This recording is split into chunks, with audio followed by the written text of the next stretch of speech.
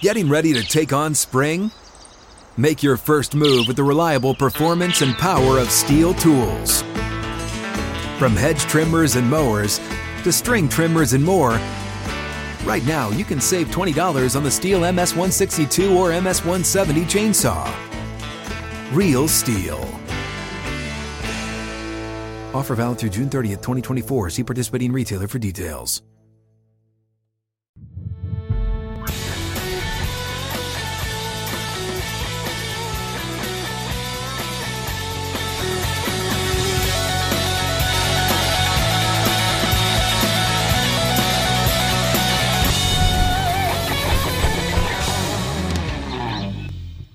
Out of the gates, ready to go. Outkick 360 is back. 6th and Peabody with Yeehaw Beer, Old Smoky Moonshine. Glad you're with us. Alongside Chad Withrow and Paul Koharski, I'm Jonathan Hutton, the entire crew making the show happen, including the chairman of the board, David Reed, who is always ready to go. There he is. There is David Reed, the chairman.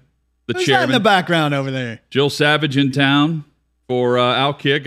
Apparently some big meetings on Thursday leading to Outkick the Tailgate on Saturday in Knoxville. Jill Savage looks way more into the show than Ellie, our intern, does when she's in the backdrop we thought of David Reed. We thought that was an unhappy seat, whoever sat there and just looked miserable. But meanwhile, Dylan's always excited about the show. Yes. I was excited about David Reed's wardrobe last night at the CMAs. David Reed, fresh from the CMA Awards at Bridgestone Arena. So fresh from the CMA Awards. Reed, give us the 60-second review. 60-second review. Chris Stapleton has the best voice in country music. Luke Combs has the worst beard.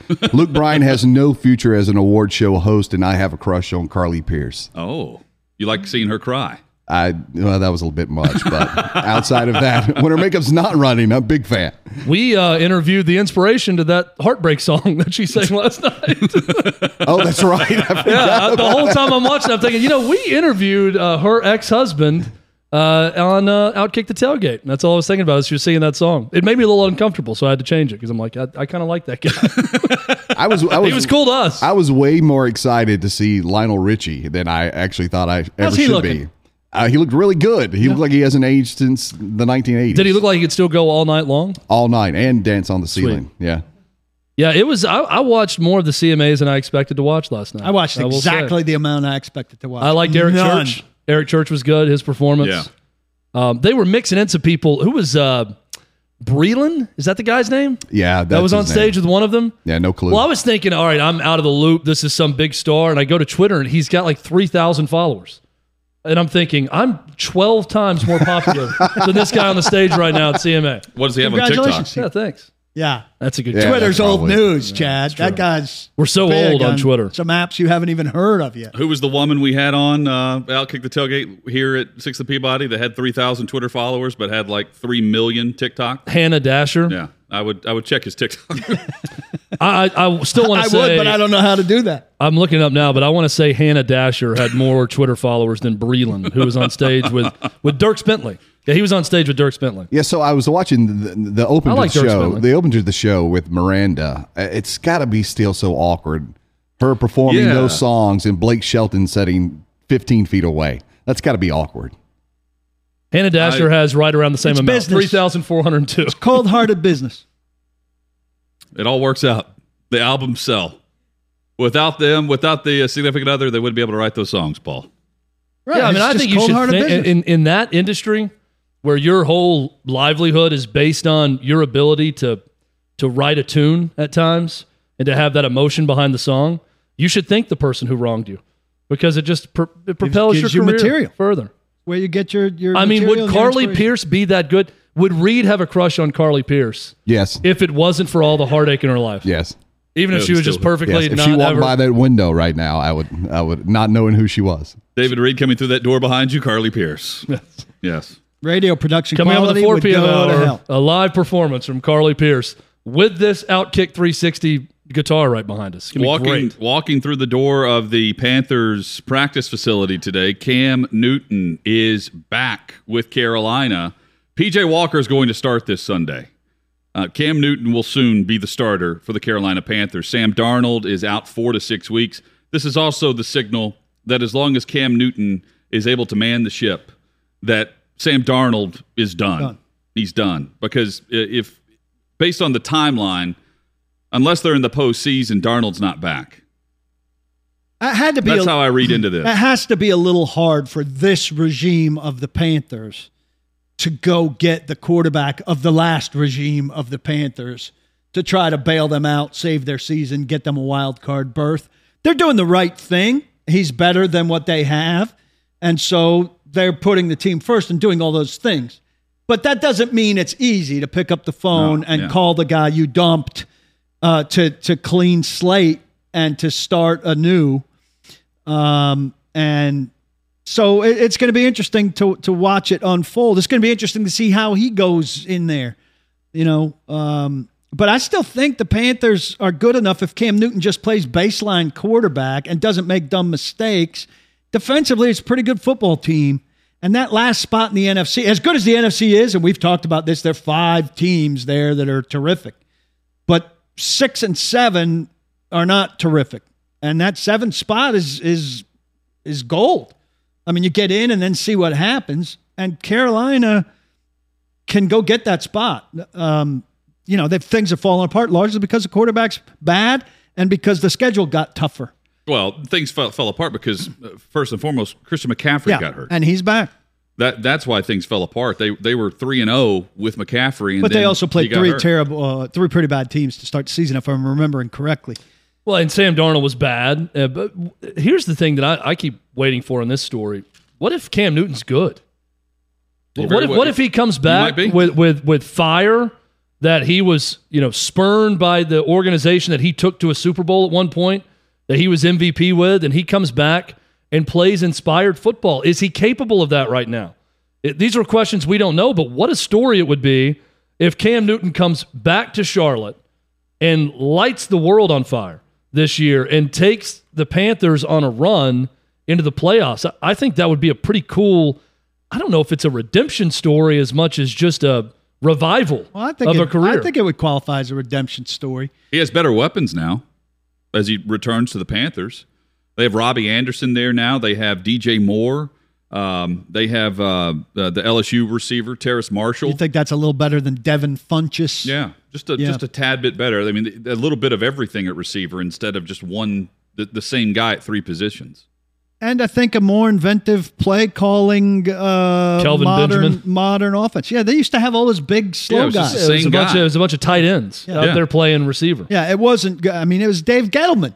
It was Dave Gettleman people, and you see what a quality group he's put together up in New York now. So I think it's an interesting move. I still think Tepper. I mean, that's the reputation of David Tepper, the owner of Carolina, is he wants a big fish.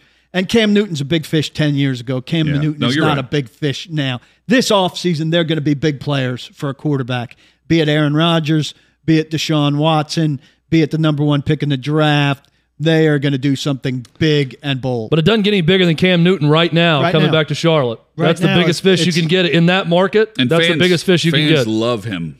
Love him. He took him to a Super Bowl. Now, he stood and watched a fumble, right? Which was weird, but he got him there. Well, then he pouted post-game, which was not a good look. Well, but Hutton, you're right. He's a huge deal there. And in terms of big splash, big fish, this in the middle of a season, to go out and bring back Cam Newton, that's a big deal. And look, they had good hope after the first 3 games. I think hope's probably pretty down in Carolina. And overnight, hope just got resurrected.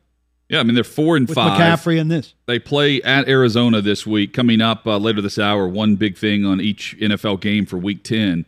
They have, they play Arizona, but then they have Washington and another winnable game, Miami, I believe. Washington and Miami in back-to-back weeks. To end November. So, yeah, I mean, if you're waiting on Cam Newton to come in and get the playbook and learn this offense, I think the idea is he already knows the offense. Because you just think of Panthers and you pair him up with the former quarterback. He's got to learn the offense again. Yeah, it's different. But give him a week, and depending on how P.J. Walker plays, and Walker has had opportunities and has not been played well in backup roles. They've got it tough. It's quickly going to be Cam Newton's job. They've got it tough, though, the rest of the way. You're right. At Arizona this week, Washington, Miami, a real reprieve.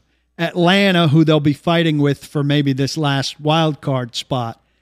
How about this for Final Four? At Buffalo, Tampa Bay, at New Orleans, at Tampa Bay. They get Tampa Bay 2 out of the last 3 weeks.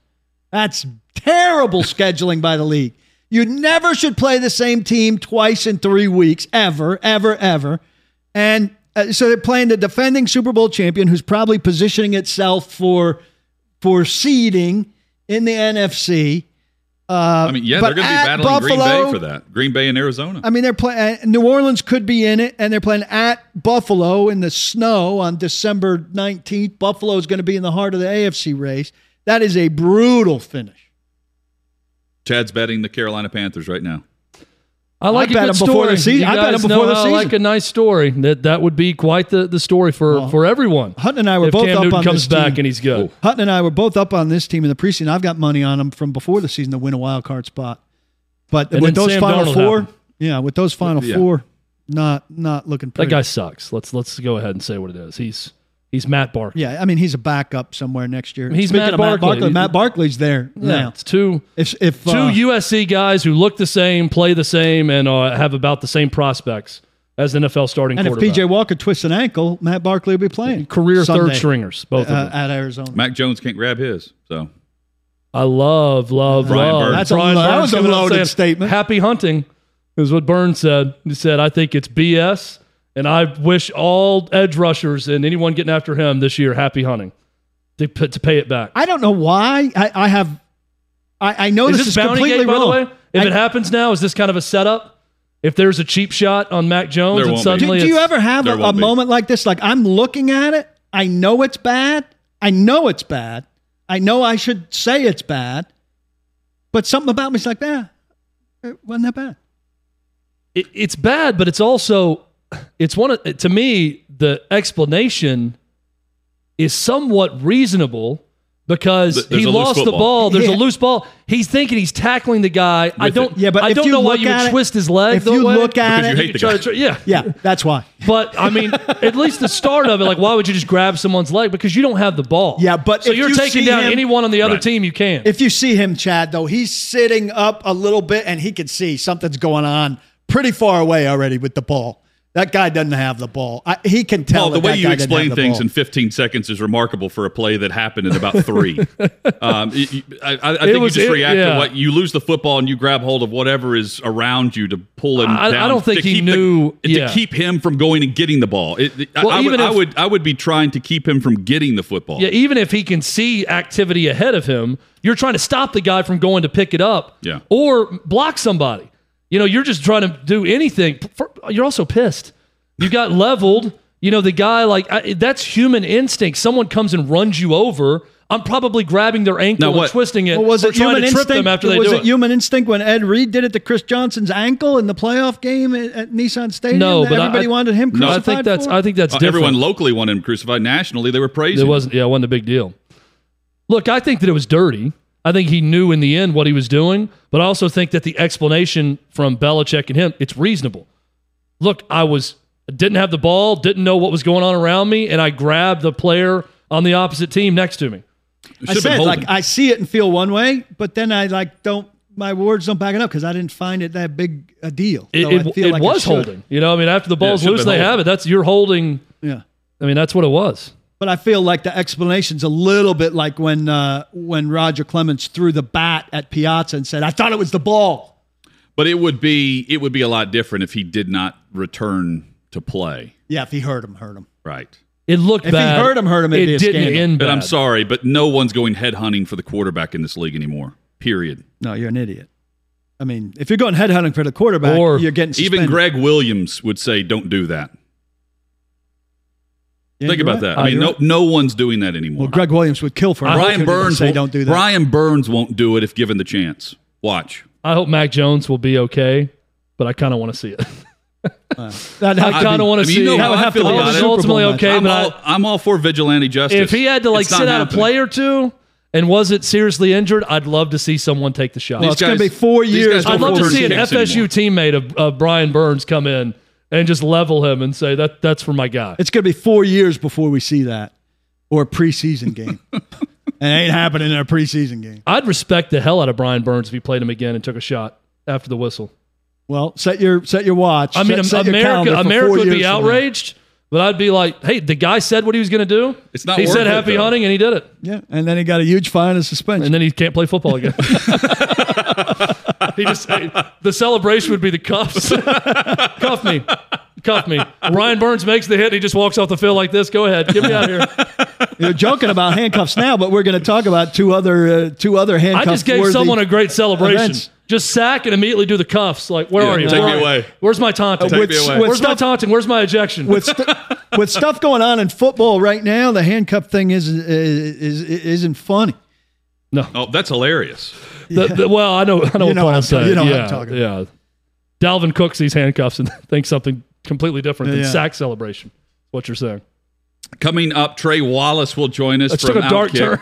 Trey, it's all very light, and then it went very dark. Trey is sending out some unbelievably artistic autumnal photographs. I don't even know what word you just said. What's he doing?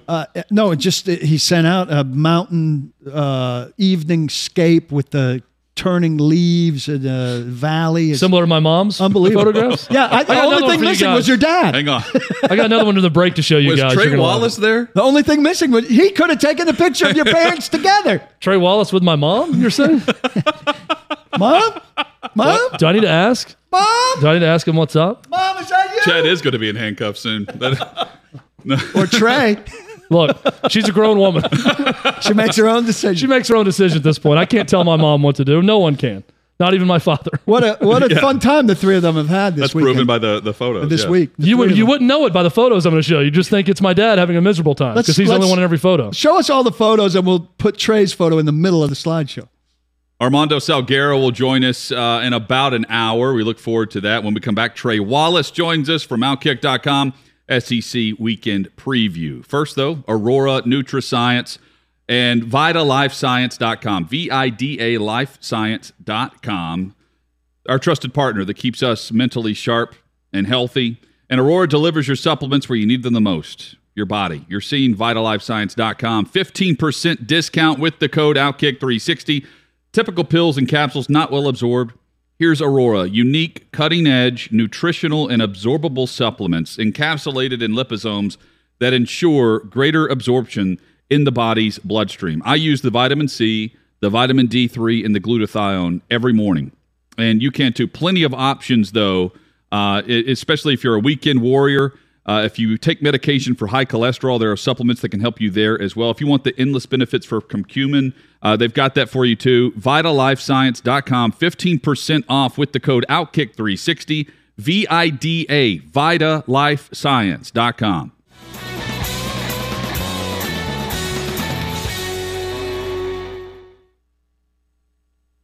A&M takes on Ole Miss, Mississippi State, Auburn, Georgia, Tennessee.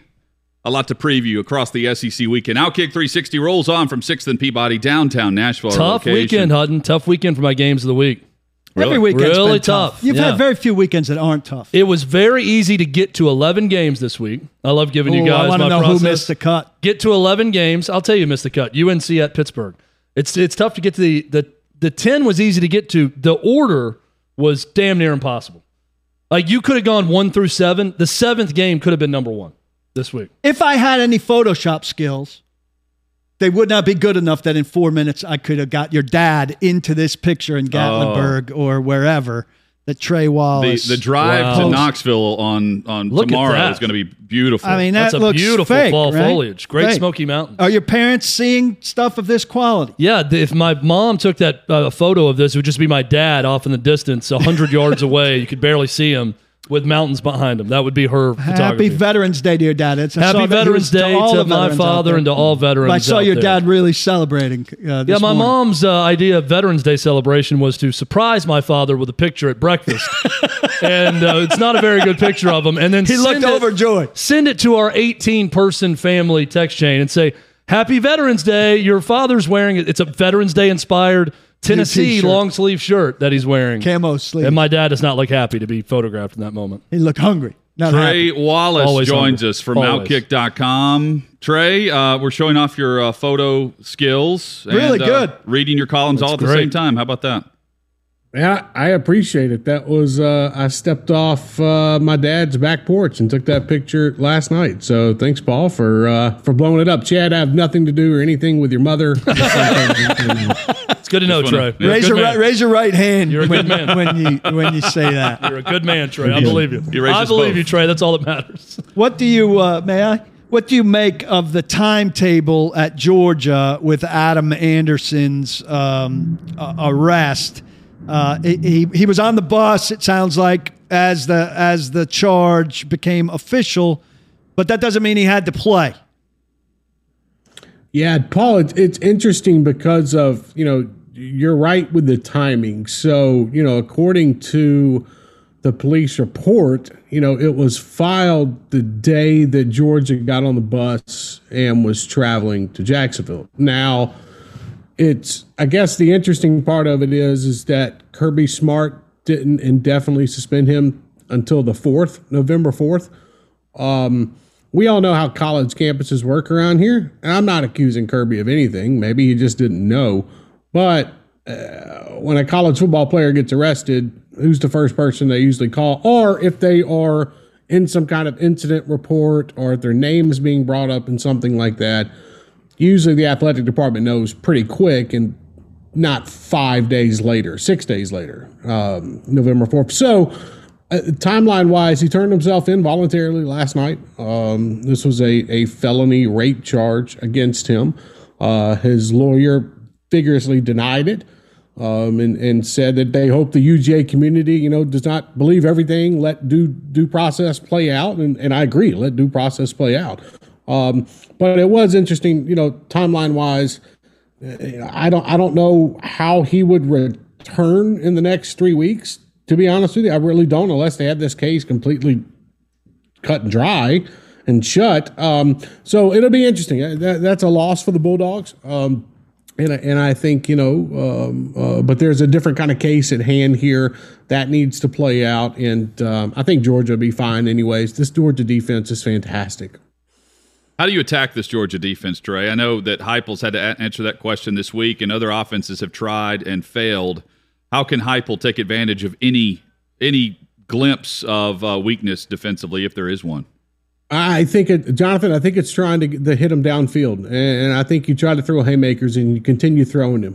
Get Velus Jones open in space or let him try to get open in space.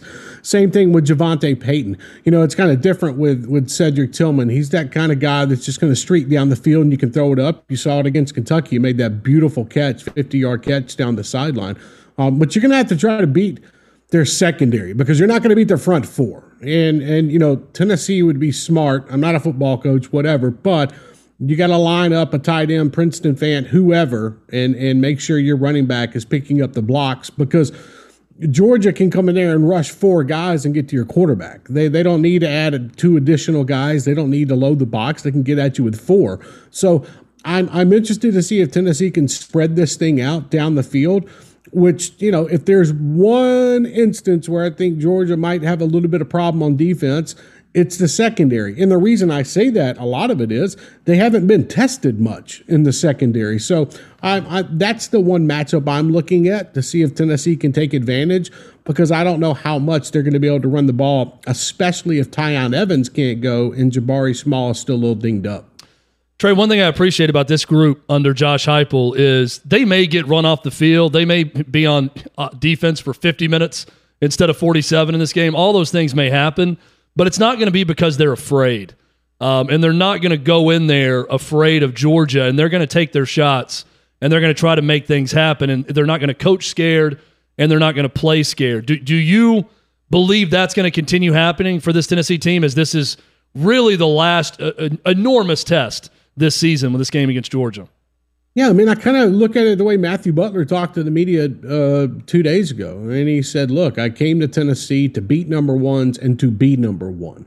And he said things didn't really turn out, but we had the opportunity to beat a number one. This football team, they have the ability to let things just kind of flow off their shoulder. And whether that be a loss or whether that be a big win, nothing seems to get to their head much. So I look at this game And Tennessee's going to come out with the same attitude that they've had, against Alabama. And you saw how that went. You saw how they played against Kentucky. And I know the Alabama score, I don't think was, and I've said this, indicative of what the game really went and looked like.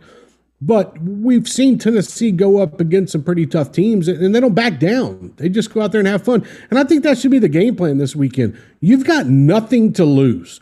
Go out there and just throw everything you can on offense at Georgia. And then what you do on defense is load the box up and try to stop the run and make Stetson Bennett beat you through the air. Don't let Georgia get 180 yards on the ground. I know it's going to be difficult, but if you stack it up a little bit and try to make Stetson beat you 15 to 20 yards across the middle, maybe you give yourself a little bit of a chance here on the defensive side. So I think those are the keys and how they focus on this thing. And from a player standpoint, and talking with a few of them and talking with coaches, again, they're going in this thing, going to have some fun. They're going to be on CBS in the afternoon. It'll be interesting to see if maybe some uniform things happen to maybe up the spirits of the players a little bit, not like they need it, but give them a little extra juice. So it's going to be a good time, and I think if Tennessee can come out and just have that motivation, and I don't doubt that they're going to, they're going to give Georgia a fight, and I think it's going to be a different fight than Georgia's seen over these last 4 games. Trey Hutton has raised this issue about Josh Heupel teams, and it's an interesting one. They really can only go in attack mode. They're all gas, no brakes all the time, and when they try to slow it down or they try to play at a different tempo, they're oftentimes not successful. I think we saw this on defense on Saturday night in Lexington. They try to play prevent on 4th and 23 and give up a first down. And then Tim Banks says, well, screw that. And he blitzes the next 4 plays. And they make the stop to get off the field and in the game. I know Tennessee's not going to be in a position in this game to milk clock more than likely. If they're playing with Georgia, they're not going to have such a big lead. They're going to need to show that. But what do you think about that? At some point, Tennessee needing to show the ability to maybe mix and match tempos based on what's happening in the game. I mean, I wrote about that. It came out this morning, that Tennessee's game plan should be, just keep your foot on the gas. Don't let up. Now, I get the different parts of it where, okay, you want to try to establish a run to take some pressure off Hendon Hooker. But my opinion on things right now is do what got you here. I mean, you look at the Alabama game and the way they were able to pick off big plays, down the field or across the middle. You look at the running game, they're not healthy right now at running back. So, if they can rely on Jabari Small and maybe Lyneth Whitehead, to give them 25, 30 carries, then that's fine. But I think with this Tennessee offense, you've got to come out in this game and you just kind of got to say, screw it. We're going to pass the football. Hendon Hooker's going to get outside the pocket when he can. The Tennessee offensive line will try to open up some kind of running lane for him. And if they can pull that off, then maybe they have a chance to take this late into the third quarter in this game. But I'm not the time of possession thing, and I agree with you, Chad, and Jonathan about the defense. You just got to come after this defense. You got to just blitz. You make Stetson Bennett beat you somehow through the air. And if that means bring the house. Bring your corner blitz. Bring Jeremy Banks up the middle as much as possible or find that gap for him. I think Tim Banks he's going to do a couple different things this weekend. And I think one of them is bringing as much as he can and forcing Bennett to make some decisions. Trey Wallace from Outkick.com, our guest. He's our SEC writer at the website, and you can follow him on Twitter at @TreyWallace_. Great defense, giving up 13 points twice, I think, but hasn't necessarily seen the pace of play of UT. How do they prepare for that, simulate that in a week where they're getting ready for something completely different? Paul, it's hard. Kirby Smart talked about how that they were able to, that since they played so many noon games, he's been able to see Tennessee a good amount this season. It's hard to simulate. Kirby Smart said it. You can't really simulate this in practice. I mean, Paul, you know this. You go out to a Titans practice, maybe they're running against a different style of offense, or you've got, I don't know, scout team or whatever, but they're trying to simulate it. And with Tennessee, in the way they run it, you really can't, because you're running just this. You go so fast. So unless the scout team is out there and says, okay, we've got 10 plays, we're going to run them back to back to back to back, and we're going to try to wear out this defense, and they're going to try to feel what they're going to get on Saturday. That's the only way to do it. I don't know how else they simulate the speed in which Tennessee is going to play with on Saturday. But if there's one guy out there, and if there's one defensive unit out there, especially this season, that can figure it out, I think it would be Kirby Smart in Georgia. But I expect Georgia to give up some big plays. But then I expect them to put Hendon Hooker on his rear end at times, and it's going to show you kind of that balance that they're going to have to play with on Saturday, where it's more or less, we're going to come after you, we'll probably give up some big plays, but in the end, we're just going to kind of stick it to you with our strength. Trey, you look at Texas A&M at Ole Miss this weekend. I think there's a lot of similarities in terms of what this game means to the Tennessee-Kentucky game from last week. For Ole Miss to truly have a special season with a Heisman Trophy caliber quarterback, they need to win this game at home. Because if not, it's just not good enough, quite frankly, the way they're going to finish out this season. And then for A&M, if you want to have a remarkable turnaround from losses to Mississippi State and Arkansas early on, you need to go to Oxford and win this game. And you're still in line for that remarkable turnaround. What do you think about the matchup between these two teams and what it possibly means for both at the end of the season? You know, how crazy is it that if Texas A&M doesn't lose that game to Mississippi State, you know, they could be right there outside of maybe the top 6 when it comes to the college football playoff. That blows my mind if they drop that game and then we're sitting here where we're at right now. But they did, and that was Mississippi State. I look at this Ole Miss team, and I agree with you. From the way that they started the season and Matt Corral, how he was playing, you have to go down to A&M and you have to win that football game if you want to classify this as a successful season in Oxford.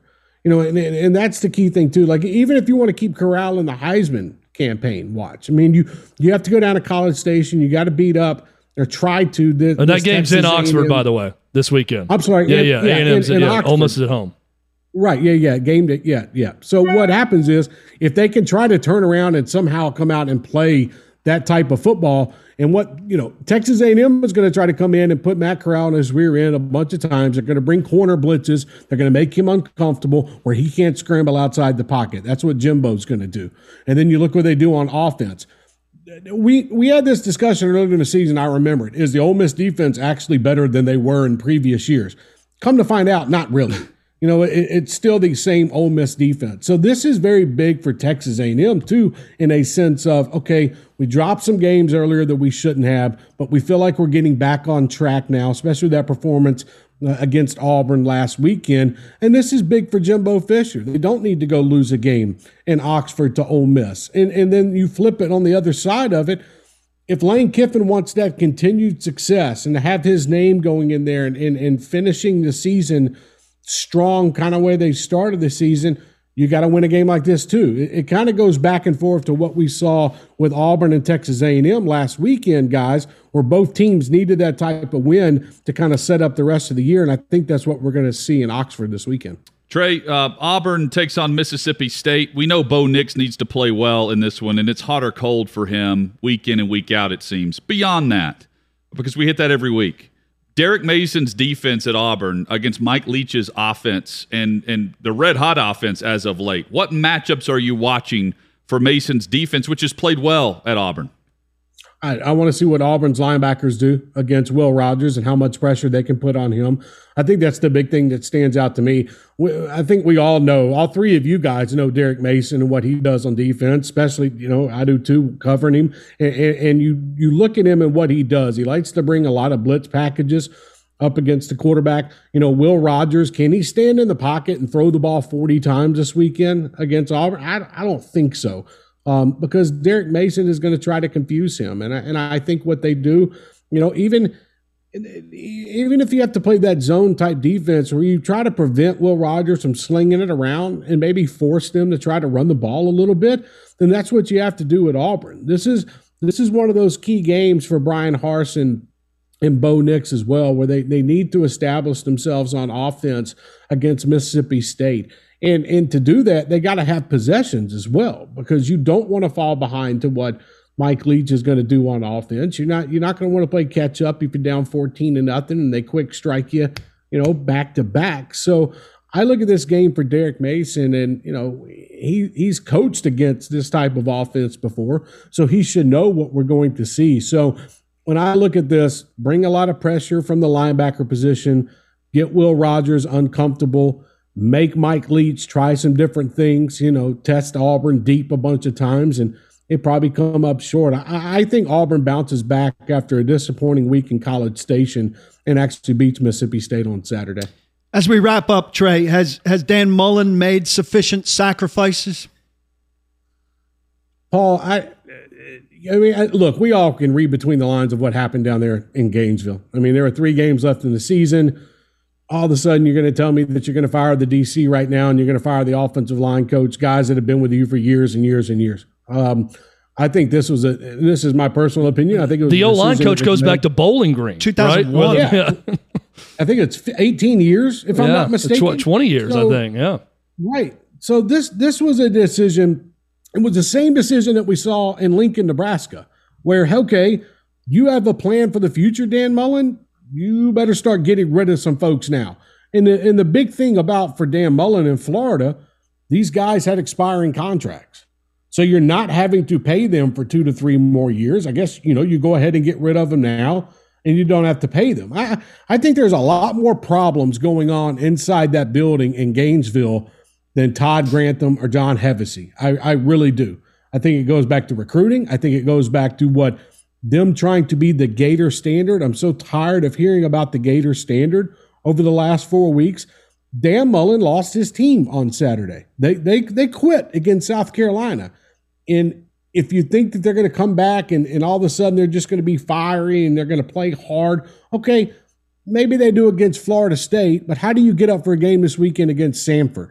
If you don't get up for that game against Missouri in 2 weeks, I promise you'll go to Columbia and lose that game, and then that seat's even hotter. So if Dan Mullen drops one more game this season, there could be talks that he not return in 2022. That's what I think now, because if you lose a game to Florida State and let's say they get bowl eligible off that win, think how much of that pressure is going to be building up from that fan base and the boosters compared to where it is right now. So he's got a tough 3 weeks ahead of him.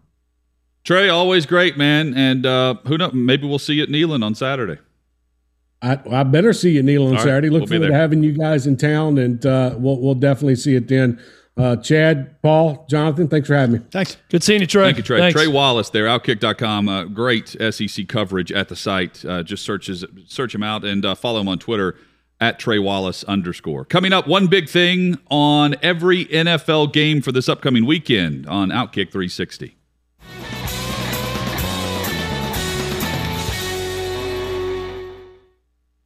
We will preview the NFL weekend coming up at 3 o'clock Central, 4 o'clock Eastern. First, though, big news across the NFL. Odell Beckham Jr., per Adam Schefter, signing a deal with the Los Angeles Rams. So he joins Cooper Kupp, he joins Robert Woods, he joins Matthew Stafford, and he chose the Rams over the Packers. Those are the 2 teams that apparently it came down to. The Rams weren't even mentioned yesterday. The Packers, the Saints, who am I leaving out? The Seahawks were mentioned, the Chiefs, Patriots were in the mix, and ultimately he's headed west to L.A., which is interesting because Odell Beckham Jr. wanted out in Cleveland because he wasn't getting enough targets, and now he joins an offense with Cooper Kupp and Robert Woods where Deshaun Jackson wanted out because he wasn't getting enough targets. But here's betting that's going to work because they're going to spread the ball around, and another sign that the Rams are all in. Well, this is a sign that he is not all about himself. This is an unselfish move for a couple reasons. First, you're talking about targets.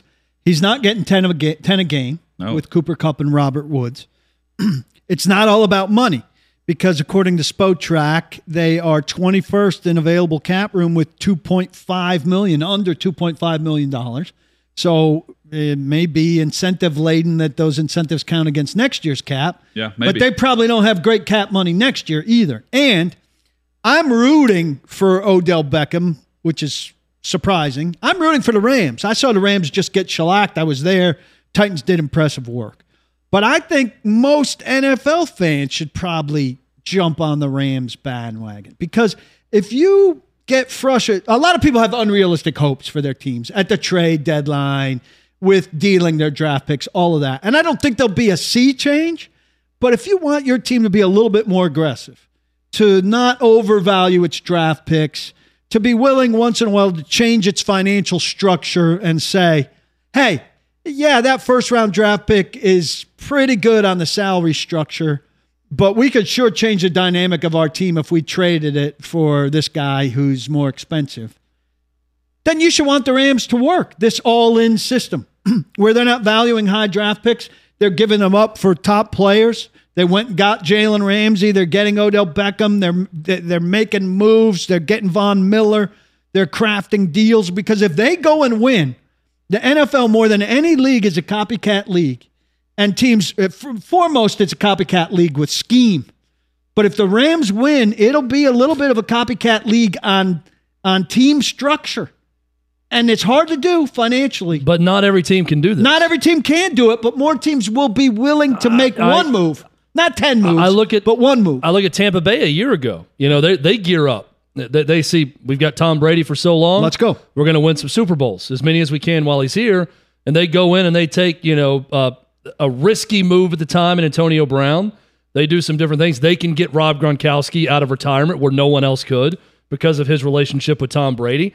I look at L.A. and I think Odell Beckham Jr. would have been just as well off going to Green Bay and would have had an equal shot at winning a Super Bowl this year. But L.A. is going to win out over Green Bay. It's what I brought up yesterday. I don't see Odell Beckham Jr. signing up to go play in Green Bay, Wisconsin. Makes perfect sense with his personality to sign up to go play in Los Angeles. I don't think that I was going to say Chicago Bears, maybe a bad example. Pick any team, the Tennessee Titans. I just don't think that those teams are going to be in position to just go do whatever they want and get guys to sign up with them like some other teams, like Tampa Bay. Well, LA's got something going Tampa Bay with Brady and the Rams in LA. Warm weather, too, for both those cities. No team can repeat what LA is doing because the circumstances will not repeat themselves. The reason LA is able to do this with a $182 million salary cap, which every team has, there's a ceiling of a 182.5. Next year, it'll be 208, I believe. 208 is the ceiling for the salary cap. The reason why LA can do this is they have Denver willing to pay $9 million of Von Miller's salary this year. So you have to have a trade partner that's willing to dump a superstar player for a rent-a player just to get him off the books to get draft picks in return. LA's willing to trade a second or third round pick. Denver's willing to pay the player not to be there. They're paying for the draft picks is what they're doing for the second and third round pick to rebuild. You have to find that trade partner in a separate conference. And then you have to have the luxury of having Odell Beckham Jr. get cut in week 10. Yeah. So and Tampa Bay couldn't have done this last year because Tampa Bay loaded up in the offseason within the structure of the salary cap. The Rams are taking advantage of the Denver Broncos and their inability to win with Von Miller and needing to reload. And they're taking advantage of Cleveland scraps. But Ramsey cost big. Anybody could have done that. They're willing Stafford to trade. Was on the market. They're willing to trade. We're talking about Carolina wanting a big quarterback. Carolina could have went and gotten My Stafford. point is, though, Paul, L.A. couldn't have gone and got Von Miller if Denver didn't pay Von Miller to leave. Agree. And a lot of things have fallen into place for them favorably. But at the beginning, when they started to do this, with the Jalen Ramsey move, and then with the Matthew Stafford move, they suckered somebody into taking Jared Goff and the $108 as part of a trade chip. It had to start somewhere, and other teams haven't done that. And if the Rams win, I think more teams will start to think about. It's a copycat league. This is difficult just to put on a copier and hit. No, I agree. You have to have certain things line up for you. I agree, but I think some teams it also maybe start to think, correctly. Hey, I can trade a couple picks for the best cornerback in the league if he's miserable somewhere and he wants to go somewhere and be loved. I could be the team that loves that guy and gets a cornerstone instead of doing this thing where I say, I've got to draft him. I've got to develop him. He's got to be my guy. That thinking can change a little bit, and the Rams can help that happen. I still get more excited about the team that drafts properly, builds into their system, and then sprinkles in that big swing for the fences, one or two moves, instead of doing it this way. Let's see if the Rams win, if it shifts a little. The Rams' next chance to win will be on Monday Night Football. We'll preview that game and give you one thing on each NFL game for Week 10 next on Outkick 360. Hang with us.